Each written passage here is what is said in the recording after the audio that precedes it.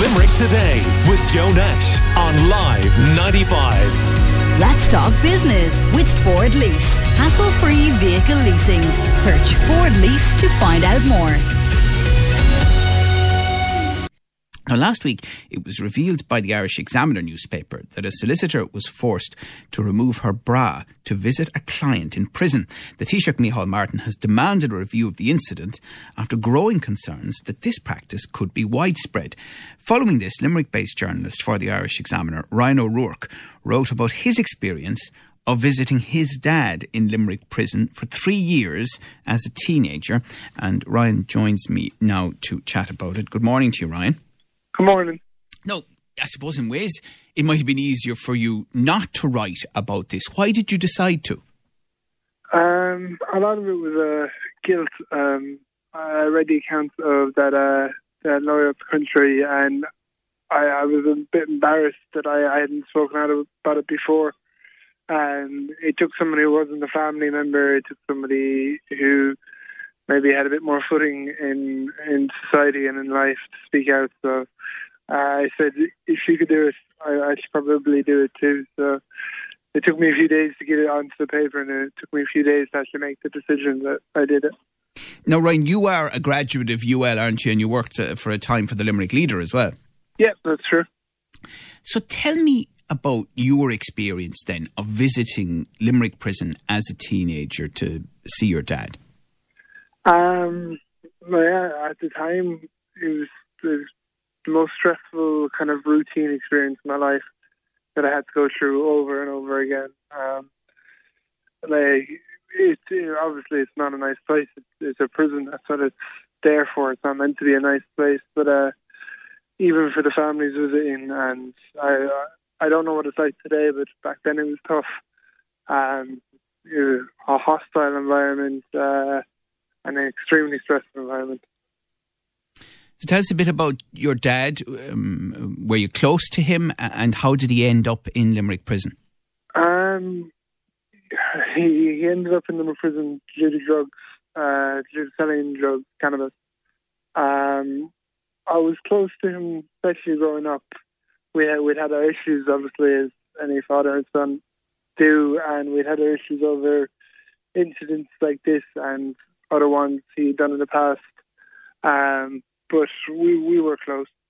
So it was tough to know that he was going to be gone for that period of time. It was almost as if he had passed away, but he hadn't. He was still there, but only in a limited capacity. Yeah, and Ryan, in your mid-teens, as you say, it was always a bit of tension between teenagers and parents, and maybe a tendency for teenagers to rebel a little as well. Did you at any point not want to visit your dad in the jail in Limerick?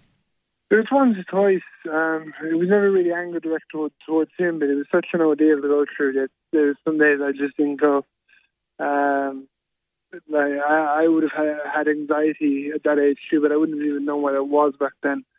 So I just would have just not felt well, or I would have felt so stressed that the idea of going down to the prison would have just driven me mental. So there would have been times where I turned down the visit.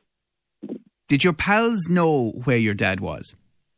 Yeah, I lived in a small town. Everybody knew. Was that very hard? Yeah, very hard. Everyone here listening knows what small towns can be like in terms of gossip. So when something's actually real and they have a real reason to gossip, it makes it tenfold. We're chatting to Ryan O'Rourke, a Limerick-based journalist with the Irish Examiner, telling us about his experience of visiting his dad in Limerick prison for 3 years when he was a teenager. What was so traumatic about the visit itself and that experience that you went through?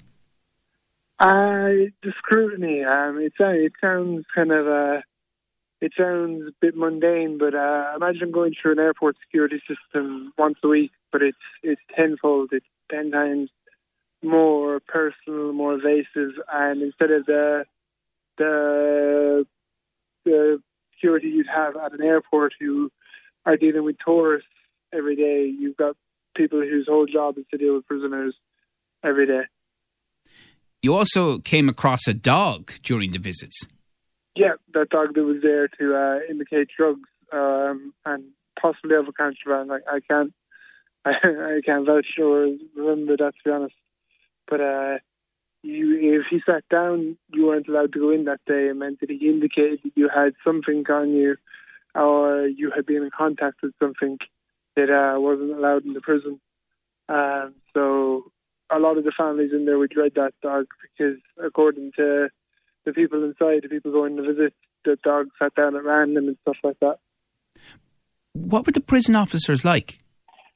Most of them were nice people, and I wouldn't have another word to say about them. They have one of the toughest jobs imaginable. Like you and I both know how tough the media industry can be, but I don't imagine either of us have ever had a day comparable to be a prison officer.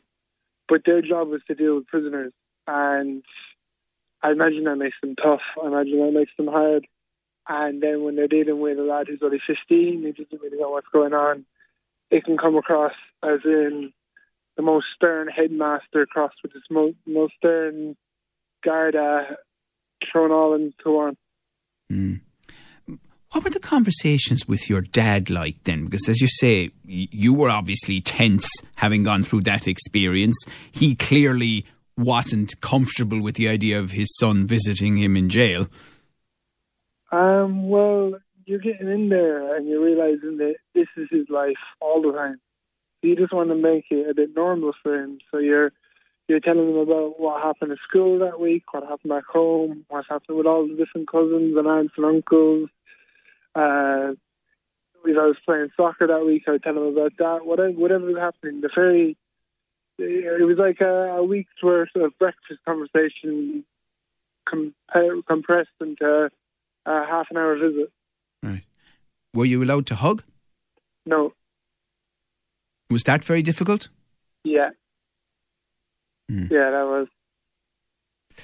You tell a story in the article that you've written in the Irish Examiner about seeing a woman who was visiting her son, and because I think she was delayed coming from England, she wasn't on time. Yeah, it just struck me. I was trying to think the last day what kind of insight I could give people into what it was like being there, and that was one of them. I remember just because she was crying. She had an English accent, so she stood out. And she was just crying a lot, and they weren't giving her any leeway, and they kept telling her that it just wasn't going to happen. Like, it wasn't that they were being purposely mean; there wasn't any element of kindness to it either. I kept expecting maybe someone to come out and tell her that she could go in and visit her son, but it never happened. And she explained to us that, she explained to the guards behind the counter, but because of how small the waiting room is, everybody hears everything. She had just come over from England. She wasn't going to get to see her son again, and he wasn't doing too well. So it really kind of just struck home. I would have given her mine at the time if I could have, if it worked that way. But I never saw her again after that, so I don't know if she ever got to see her son again. We're chatting to Limerick-based journalist with the Irish Examiner, Ryan O'Rourke, who's written about the experience of visiting his dad in Limerick prison for 3 years when Ryan was a teenager. How long did each visit last? I couldn't give you the exact thing. Sometimes I think it was a bit longer, but I think it was about 30 minutes every time, possibly 45. Now, you say in your article, treat a child like a criminal and your prisons will always be full. Explain that and the message you're trying to get across. Well, when I was that age, I was 15, and like any lad who's 15, is that kind of a sensitive time in terms of how their life's going to turn out. My dad was in prison, and most lads that age, they want to follow their dad's footsteps.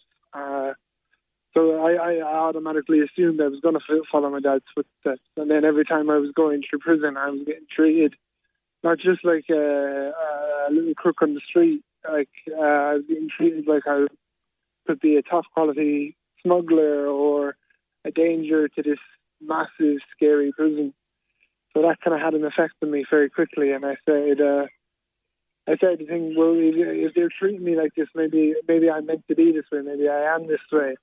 And that combined with all the anger and the stress of going through that every week, it could have very easily sent me down the wrong path if not for my mother, and not for the fact that my dad wanted different things for me and my brother, and he was moving towards different things himself.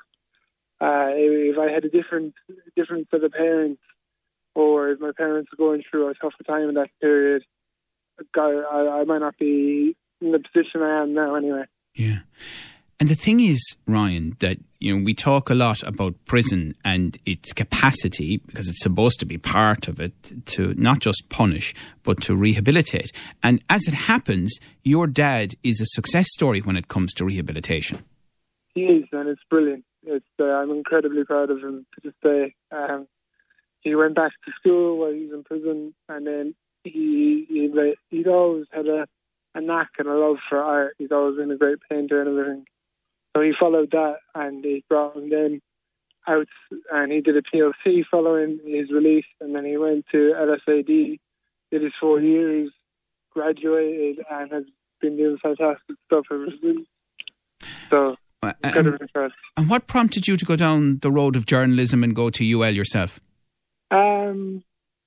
I saw the best of my dad in his art. He was happiest and he was most himself when he was working in his art. But I can't paint or draw for anything. I'm terrible. So I wanted to find my own means of art, and that was writing. And then I saw journalism as a way to do that. I just went for it. And a lot of it was just getting out of that life as though this had been my life for most of my childhood and teenage years. I wanted something different. Is your dad proud of you and what you've done? Yeah, he is. Does that mean a lot to you? Yeah, it does. It does, yeah. Okay, well, look, I think you've made a really valuable contribution in the piece that you've written, and I'm sure you'll make many more during your career, but it was really interesting perspective on it, because I think it's something that a lot of us, frankly, don't even think about. I mean, I had never really thought about what it must be like, truly, to go through the visitor experience, and because you are innocent yourself, but you happen to be visiting someone in jail. Yeah, like that's kind of the catch-22 of it all, is that I was never convicted of any crime, but I still paid a part in the punishment for it. Okay, Ryan, well, listen, we wish you well. Good luck with your career path, and we wish your family well too. And thank you very much for talking to us this morning. It's much appreciated.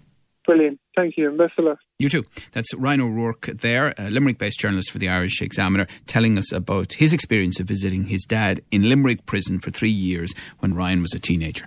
Limerick Today with Joe Nash on Live 95. Let's talk business with Ford Lease. Hassle-free vehicle leasing. Search Ford Lease to find out more.